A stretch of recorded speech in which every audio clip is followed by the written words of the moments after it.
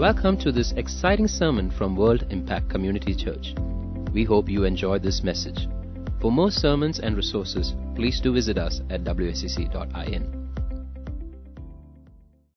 Praise God. Hallelujah.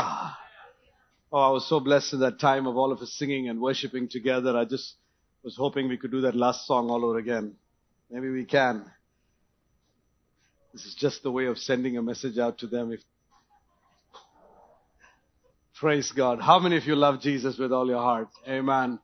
What a joy to be here this morning, and I really believe God has something very, very precious. I know many of you have been in many ways loving God, walking with God, and I pray God would cause you to increase in every way. And I just want to welcome all the newcomers. I just pray that you would encounter Christ in a beautiful way in this place. Amen. And even as you go from this place, I'd like you to turn your Bibles to 2 Peter and chapter 3 and verse 14. We're looking at 2 Peter chapter 3 and verse 14. And we're going to look at something very dear the Lord has put in my heart for this morning.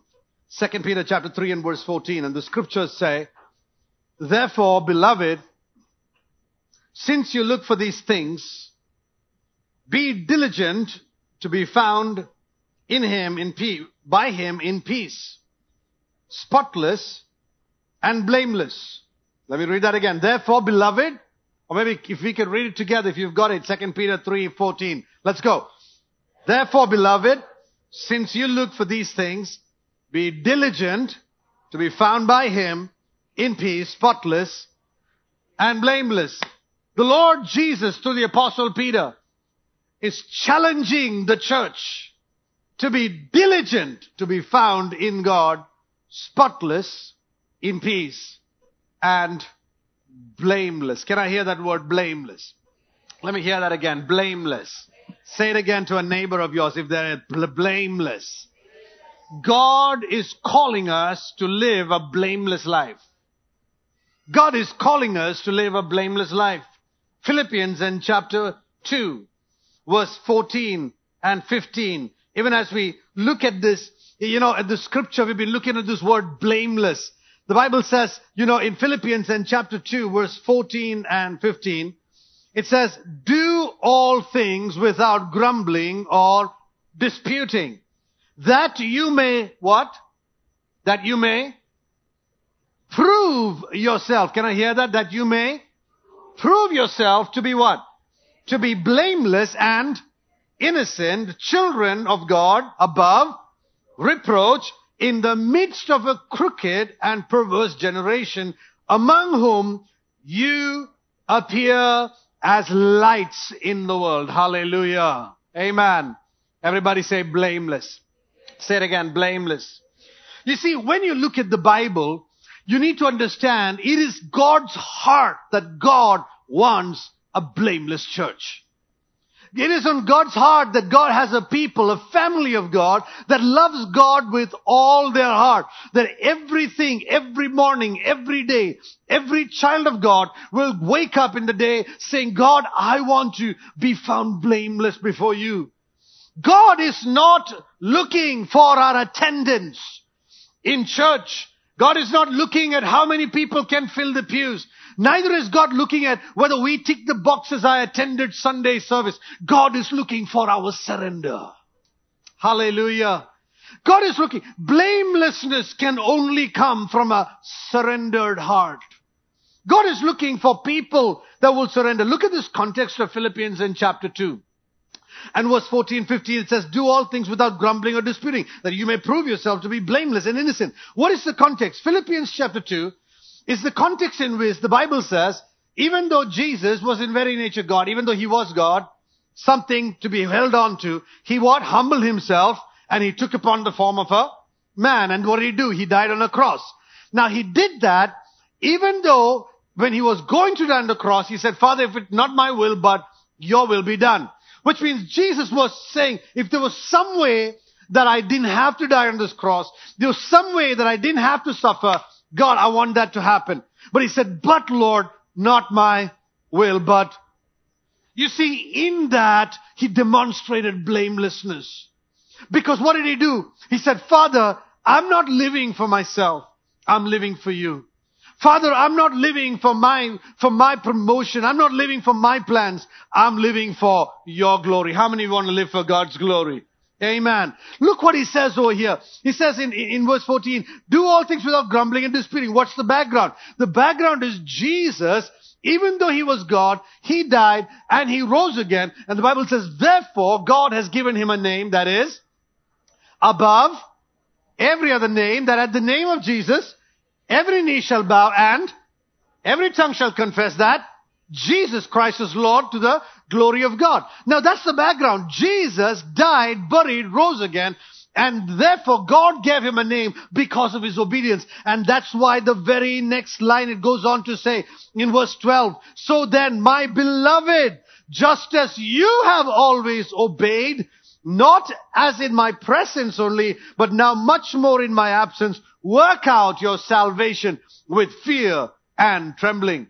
He's literally presenting, just like Jesus did not shy away from obedience, you in the same way, who's always willing to obey, in the same way I'm now encouraging you, because the time is short, work your salvation with fear and trembling. And then he goes on to say, let there not be grumbling or disputing or arguments or things like that among you. So what is he saying? He's saying there has to be a lifestyle that is setting in of obedience, so that you will not have a church that is full of grumbling and complaining, or you'll not have a family that is full of grumbling and complaining, or you'll not have a personal life that is full of grumbling and complaining, but you will have a life, a church, and a family that is full of surrender to God. Hallelujah. The Lord is calling us as a church to a place of surrender. Only a place of surrender is a place where we come to a place where we live a blameless life. See, when the church started off, 2,000 years ago, it was like the Garden of Eden. Like God began with Adam and Eve in the Garden of Eden. He created them. He authorized them. And he put a mission on them. He said, take care of the garden and all of that. And he called them to fellowship. In the cool of the day, that the Father would pass by and walk by and fellowship with Adam and Eve. And the other times of the day, he sent them to work in the garden and to tend the garden on behalf of God. So it was the same thing. When the church was planted also, the Lord called the church also to a place of fellowship with him. It was like Adam and Eve in the garden, authorized and deputized with a mission, with a plan from God, with a grace from God, with a call from God. And the church began to spend time in fellowship, that is, doing life together with one another, in breaking bread, in remembering the finished work on the cross, and in prayer, which is petition, making prayers and petitions unto God, and in breaking bread, communion, prayer, in fellowship, and in the apostles' teachings. Which means there was a dedication to what? The commandments of God. They paid attention to the heart of God through the apostles' teaching. They didn't want to get into deceptive teaching. They didn't want to go and listen to the most popular teaching. What was on their heart was that they wanted to be established in sound doctrine. Can I hear an amen? You see, so when the church was planted, it was like what God began with Adam and Eve. Now God was beginning all over again in a fresh way, except that the fall had happened. And just like Adam and Eve was going to be an answer to bringing about godly leadership and rule in the world, in the same way God wanted the church of the living God to be the one that brings about the kingdom of God into the nation. So when God created Adam and Eve, God created them blameless. He created them like him on his behalf and wanted them to go out blameless and lead on his behalf. And it is in this context when God created the church in the same way to fellowship with him, to bring our petitions before him. God is calling on the church that we will bring our petitions before him. But not only that, that God is calling on the church that we might be one that will be willing to hear his petition, his commandments, his plans, that we might be a spotless and a blameless church. Hallelujah. God is constantly looking to make you and me blameless. Let me hear that word, blameless. See, God is constantly looking out for a blameless people that will live for him, to whom he can trust and to whom he can entrust.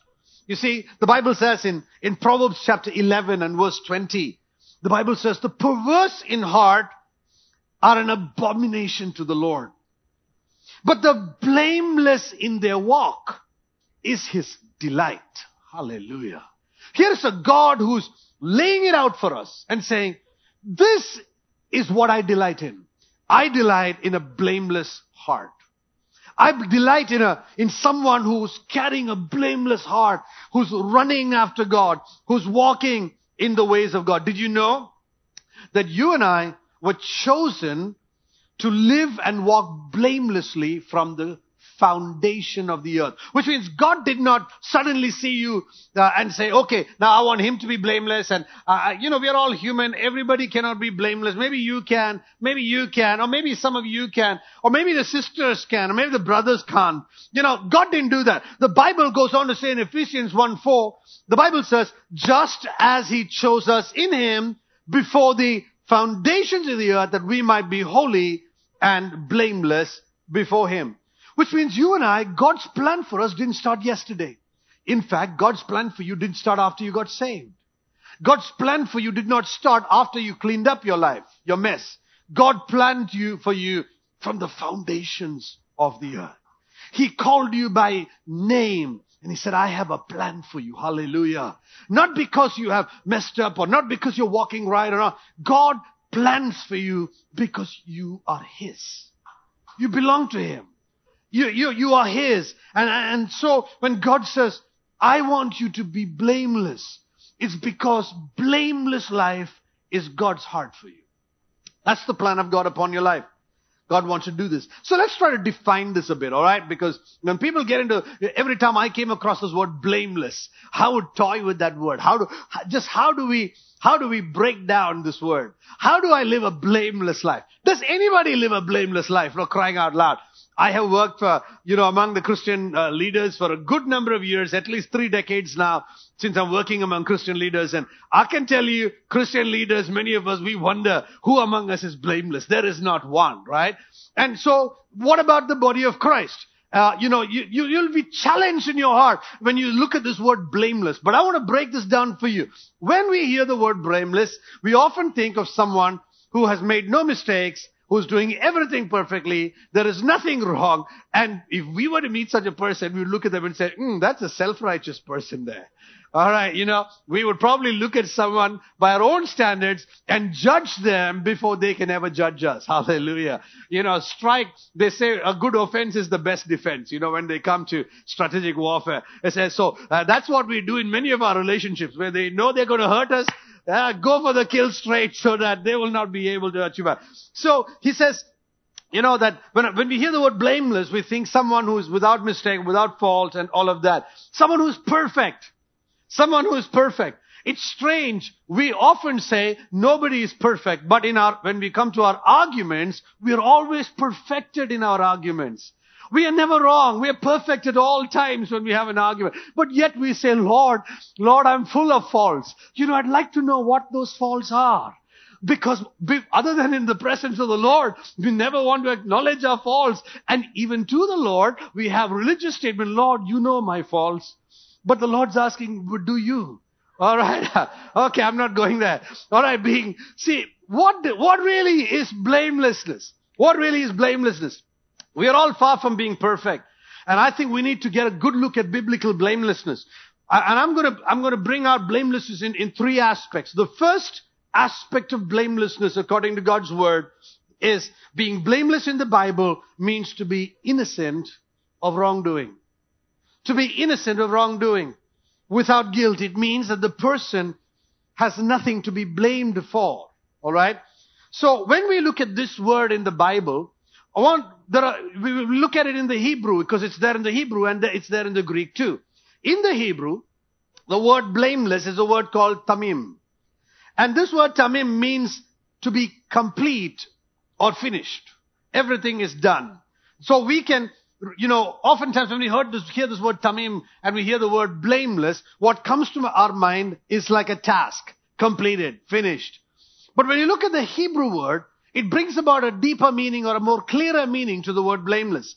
The Hebrew meaning for the word blameless translates to a meaning that is spotless and blemishless, without fault, without spot. Like you look at a white wall and you suddenly find there's nothing that you can find wrong with it. There's no dot on it. It is spotless or blemishless. So when we come to think about the first meaning of the word blameless, we think about the word to be in a place where we are innocent of wrongdoing. We're spotless and blemishless. But truly, none of us are spotless or blemishless. So how is it possible for us to be blameless? When the Bible says all have sinned and fallen short of the glory of God. There is none righteous, no, not one. How can you and I be spotless and blameless unless Jesus, by the blood, washed away all those spots from our life? Hallelujah. He takes a duster and he just wipes the whole blackboard off with all. He looks at you the day you receive Christ and he says, blameless. Hallelujah. That's the beauty. Someone asked, do you know that you are justified before God? I said, what is the meaning of the word justified? And someone said like this, justified means just as if you never sinned. That God would look at you and declare you blameless. But this is the first angle of blamelessness. The second angle of blamelessness, aspect to the meaning of the definition of blamelessness, is that blamelessness is not just what God has done for you and me, but blamelessness is the condition of our heart. Blamelessness is the condition of our heart. It's the state of our heart. Blamelessness is the state of our heart. It's a pursuit. It's a running after. It's a going after of integrity. It's a going after of a love for Jesus. It's a going after of wanting to live a holy life. Instead of we saying, I'm just human, where we are actually saying, I know I'm human, but I'm going after this. Hallelujah. That's the blameless heart. I know I'm human, but He has given me the Holy Ghost. Where He has given us, where the Holy Ghost comes, He will give you the ability to overcome all our faults. To overcome, that we can live an overcoming life. If it were not possible, God would not have asked us to. If it were not possible, the Lord would not have spoken to. So the second aspect of blamelessness is a state of heart, is a condition of our heart. It's the pursuit, it's the integrity, desiring holiness, and the desire and the pursuit of the nature of God and the ways of God. The Bible says in Psalms, Israel sought after the hand of God, but Moses sought the face of God. Hallelujah. God does not want us to be a church that's just pursuing the hand of God. What can you do for me, God? What can you give me? How can you bless me? What can you do? God wants us to be a church that is pursuing the face of God. Hallelujah. That we might see His face. And I believe as a church, we need to be preparing our lives in such a way. I want to call on the entire church and say, we need to be preparing in such a way that we are getting ready for the second coming of the Lord Jesus Christ. Hallelujah. That we don't live our lives in such a way that we live in carnality, that we live unsurrendered life. God's not looking for our attendance. He's looking for our surrender. God's not looking for our praise, our songs of praise, as much as He's looking for a heart that sings from the heart a song of praise. God's not just looking for, God's not looking for our tithes and offerings as much as He's looking for a cheerful heart with which we put that tithe and offering. God is not looking for our obedience and active obedience that leads to self-righteousness as much as God is looking for a heart that is in love with God, that we want to obey Him, not because we have to, but because we are in love with God. Hallelujah. God is looking for a blameless heart. You can give all the money you have and still not be blameless. You can tithe and you can give an offering, and God will say, that's not a cheerful giver, nor is that a surrendered giver. Hallelujah. God can use the devil to come and supply for the needs of the church. Long ago, I heard a story. One day an atheist wanted to mock a woman who loved God so much. And so she had run out of food. And so one day, and this atheist comes and leaves a bag of food in front. And and he rings the bell. And she opens it and she looks at his bag of food. And she says, oh, praise God, hallelujah. Thank you, Lord, for providing for my needs. And this guy jumps out of the bushes and says, that wasn't God, that was me. And she looks up and says, hallelujah! Thank you, Lord, that you can even use the devil to provide for my needs. You know, sometimes we are just so super smart, we don't know how to be blameless before God. We have ideas, we got explanation, we got all of that. And yet finally the Bible says, a fool says in his heart, there is no God. A fool says in his heart, there is no God. To be blameless is to have a heart that is in love with God. And finally, thirdly, to be blameless is to be in a place of pursuit. To be blameless is saying, God, my one desire, my heart's desire is you. And everything else in my life that I pursue has to fall in line with this. Anything I need to give up, I give up because I surrender, because I'm pursuing something greater. I'm pursuing a love for you, Lord. And that's why I surrender. It's to be in a place of pursuit that is above reproach. To be blameless is to be mature. To be complete, a model and an example to everybody. God wants us as leaders to be an example to you. The Lord gives us no permission to live however we want. The Lord does not give pastors and leaders permission to say, I know I'm a mess, but the grace of God will take me to heaven. Paul tells Timothy, he says, be blameless. I want an overseer to be blameless. What does that mean? It is not faultless or without mistakes. And that overseer is one whose heart is after God. Hallelujah. Hallelujah. I know you guys are not looking for a pastor without mistakes. But I hope you don't bring down your standards where you desire a pastor whose one desire is the heart of God. We're not playing church here. Jesus is coming soon. We have to live in such a way we are ready for His coming. And in the last days, the Bible says, a few months ago, the Holy Spirit spoke to me and He said, John, I'm taking you into another season of your life. I said, what is it, Lord? He said, I'm going to get you to become a mouthpiece. Get ready. Prepare the church for the second coming of God. Because around the world, many people may be preaching different messages. And I'm fine with that. I'm okay with that. I praise God for all the different messages that encourage us. And I think we need all of that. But the church is far poorer if we're not aware that Jesus is coming soon.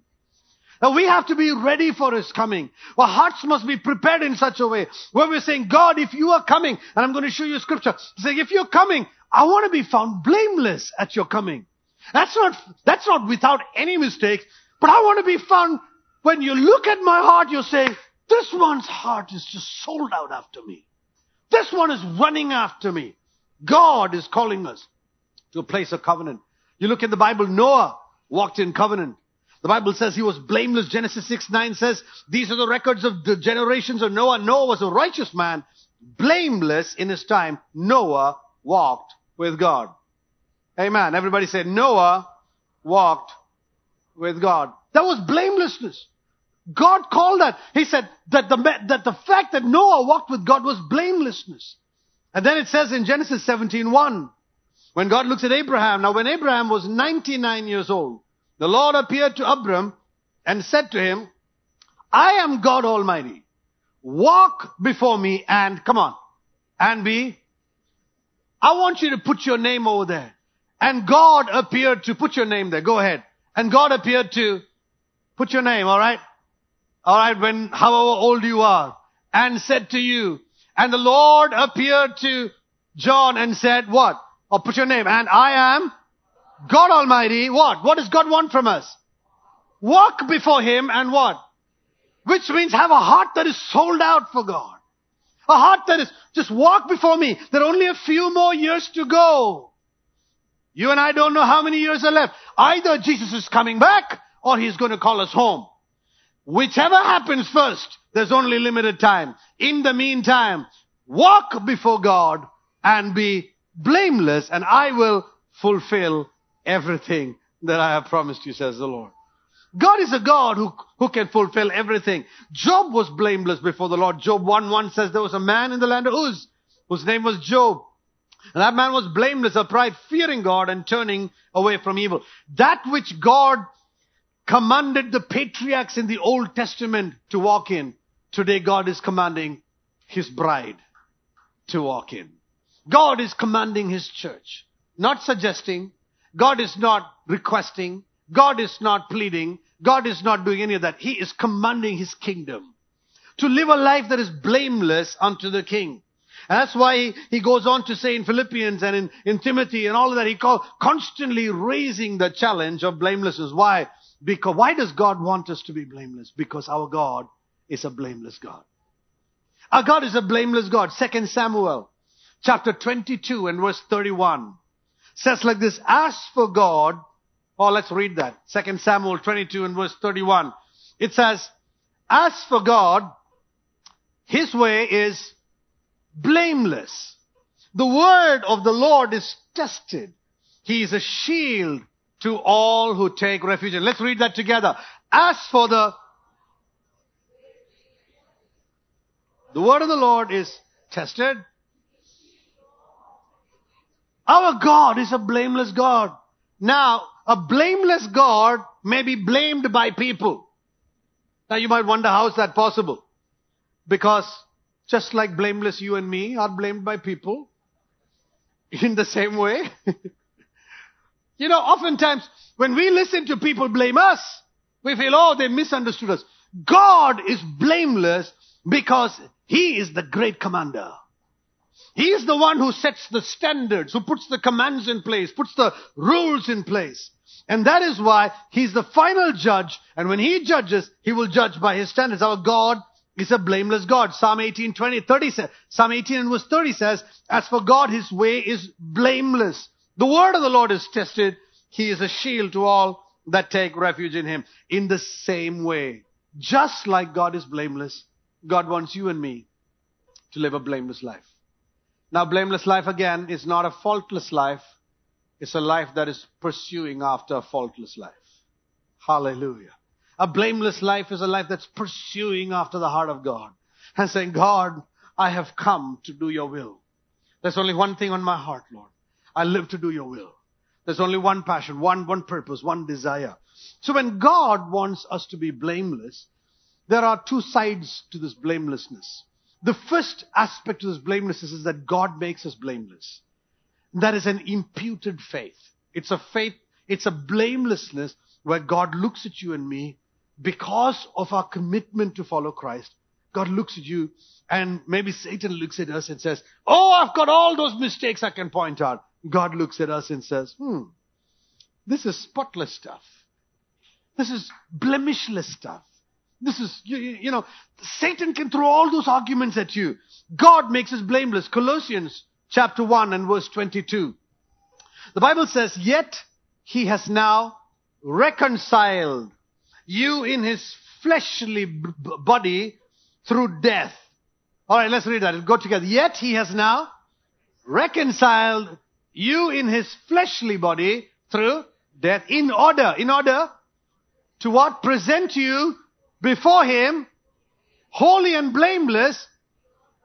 He died on the cross to present us blameless. Hallelujah. Knowing that by ourselves we cannot, He died on the cross to present us what? To present us blameless before Him. That is why when we stand before God, we can boldly say, Lord, not by my works, but by your grace. Hallelujah. How do I become blameless? How does God make you blameless? By His finished work on the cross. This is imputed upon you and me through faith. It is imputed upon you and me through faith. Jude 1:24 says, now to Him who is able to keep you from stumbling and make you stand in His presence blameless with great joy. God is able to make us blameless. It is something we can't call ourselves, but it is something God can call us. God can look at you and say, blameless, because of the finished work of the cross of Jesus Christ. And this is something we need to grow into. So there is an imputed blamelessness that God gives us. But secondly, there is also a blameless life that God wants us now to walk in. Now that He has called us blameless, He's now saying, now walk in it. Because in the books of heaven, your name is written against the blameless list, under the blameless list. Because of that, God is now saying, now that your name is there, now walk accordingly. Hallelujah. Because I have finished the work on the cross. Because I've called you from the foundation of the earth. That is why I put your name there. Now walk according to that. Philippians chapter 1 verse 10. Quickly, if you can throw it up, and we're going to read that together. Philippians chapter 1 and verse 10. Very important scripture. So that you may, what? Approve the, go ahead. Approve the things that are excellent, in order to be sincere and blameless until the day of the Lord. So Paul is writing to the Philippian church and he's telling them that you may approve things that are excellent, which means that you might have an ability to understand truths, that you might have an ability to understand what is excellent in order to be sincere and blameless until the day of his coming. Which means our sincerity and our blamelessness is connected to our ability to approve what is excellent, which means our ability to understand what is truth, our ability to understand what is the will of God. We can't just live however we want because of imputed faith and say, you know what, He's imputed that righteousness faith on me. Now, whatever I do, however I live, I'm okay. God does not permit that. He's saying, now that you have been made blameless, I'm calling on your heart. Can you walk blamelessly before me? You know, so the Bible says the righteous man falls 7 times, but he will what? Rise up. Blamelessness is not the absence of the falling, but is the passion to rise up. Is the desire. Abraham failed. God called him blameless. Noah failed. God called him blameless. Job failed. God called him blameless. What was blameless? Their heart. Every day their heart was so after God. They were just pursuing the heart of God. They were not cooking stories. They were not preaching and living sin. They were not doing all these things. There was a heart that was blameless after God. 1 Thessalonians chapter 2 and verse 10. It says, you are witnesses. Paul is writing to the Thessalonian church. You are witnesses, and so is God, how devoutly and uprightly and blamelessly we behaved to you. Now, this is not a faith statement. This is a life statement. Are you listening to me? What Paul is making here, let's read that again. Let's go. You are witnesses. What does that mean? He's saying, all of you have seen. What? You've witnessed. What? And so is God. Which means God is also witness. Which means this is not something only God is seeing as blameless. The world is seeing your blamelessness. Others are able to see it. It is not just the imputed righteousness. It's not the imputed blamelessness. But it is now a blamelessness that is pursued because you're madly in love with God. You're saying, God, I love you so much. I want to live like you live. I want to speak like you spoke. I want to walk like you walk. I want to talk. I want to live for you. Let's read that scripture. Throw it up. Yeah, let's read that together. Let's go. You are what? Witnesses. And so is God. About what? How devoutly and uprightly and blamelessly, what? We behaved toward you believers. What is he saying? He's saying others and God have witnessed our blameless life. Which means a blameless life is secondly, God is blameless. He's made us blameless. But now he's asking, let others see your blameless life. Let others see how you're pursuing after this. That you be found by him in peace and spotless and blameless. And I believe God wants you and me to live that kind of a life. To live that pursuit of blamelessness that God has imputed on us.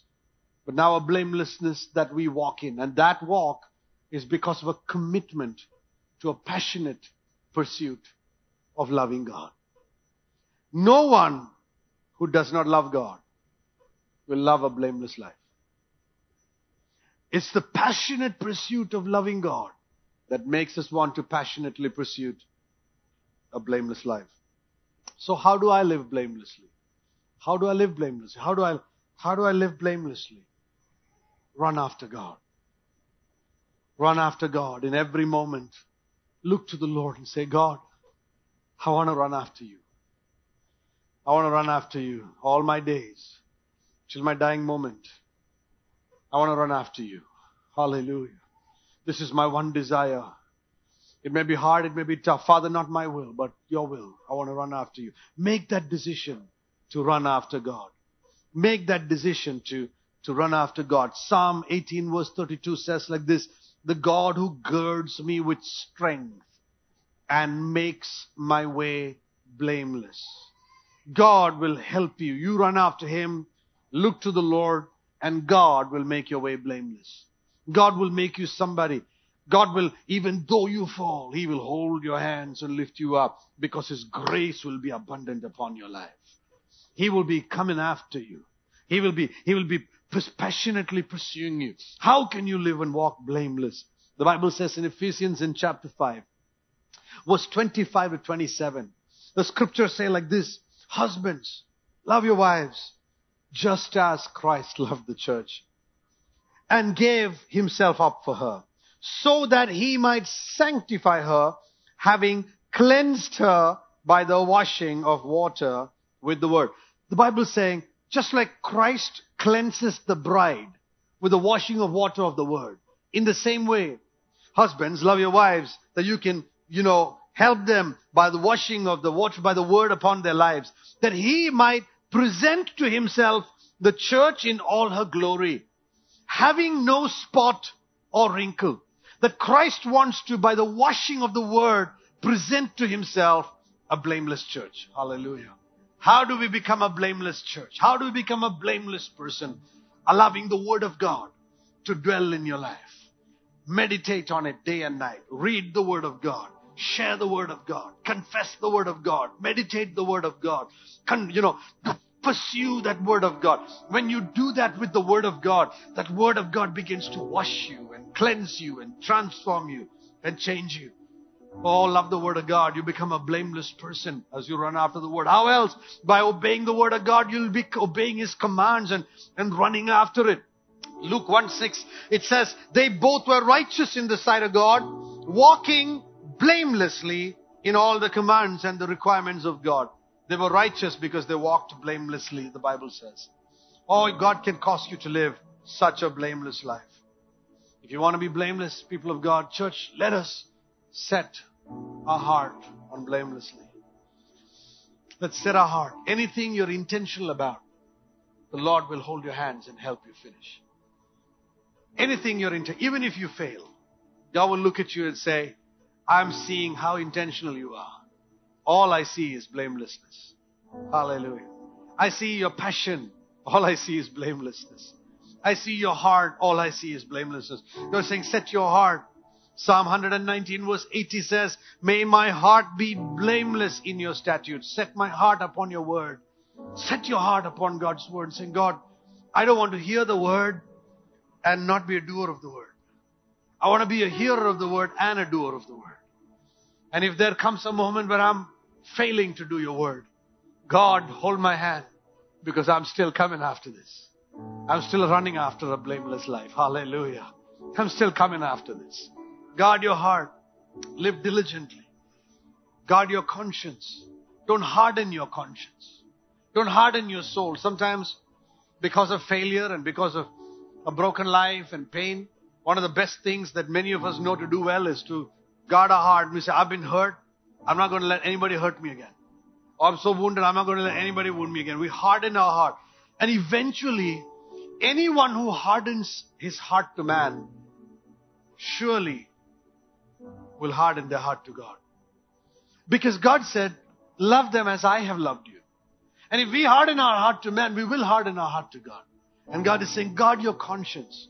Keep your conscience soft before God. That's saying, God, no matter what happens, no matter whoever does what to me, Lord, I really want to walk a blameless life.